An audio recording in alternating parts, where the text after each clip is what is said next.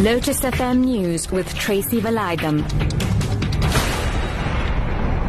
Well, a very good morning and welcome to news at 10. A man has been killed and another person injured after their car overturned on the N3 South in Tweedie near Howick in the KwaZulu-Natal Mlldands.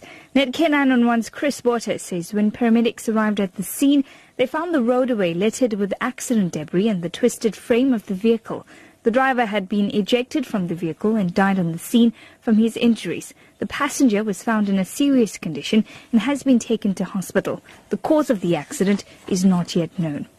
Moving on this morning, hundreds of COSATU members from across the northwest province are expected to converge at the Taung Sports Grounds for Provincial Workers' Day celebration. Representatives from the national leadership of COSATU and the ANC will be among the speakers. The SABC's Patrick Dintwa reports.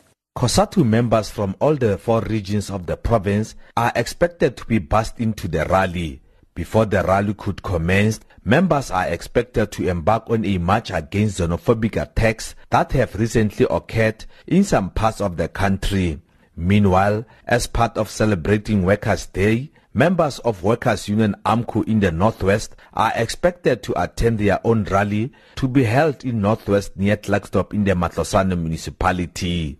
Their president Joseph Mathunjwa is expected to address the rally. A group of 61 people who were charged with public violence after storming into a foreign national's shop at Kanana inside Northwest have been granted bail by the Orkney Magistrates Court. Of the 61 suspects, 11 who are juveniles have been released into the care of their parents. 2 other suspects were released on bail of 500 rand each, 46 suspects on bail on 300 rand each, and the remaining 2 were released on warning. The case has been postponed to the 21st of this month.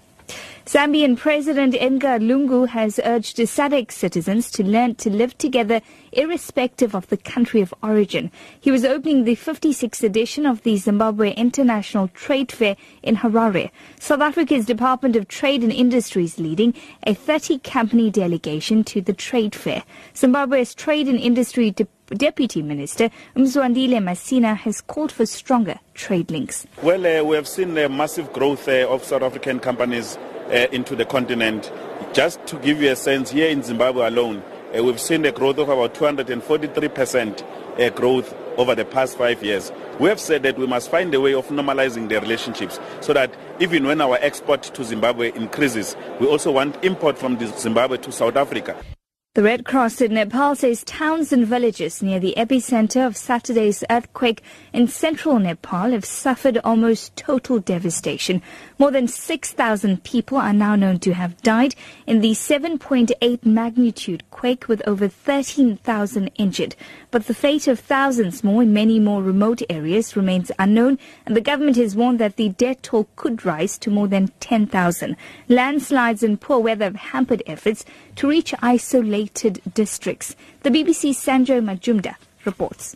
There's a huge shortage of helicopters in Nepal, which is the only way to send relief supplies and evacuate people from remote areas in the mountains. China is expected to send more helicopters, but the government has asked other countries to send some as well. Fights have broken out on the ground, with desperate victims demanding to be evacuated and not enough space on board. Protesters have also blocked relief trucks because supplies are not reaching everyone.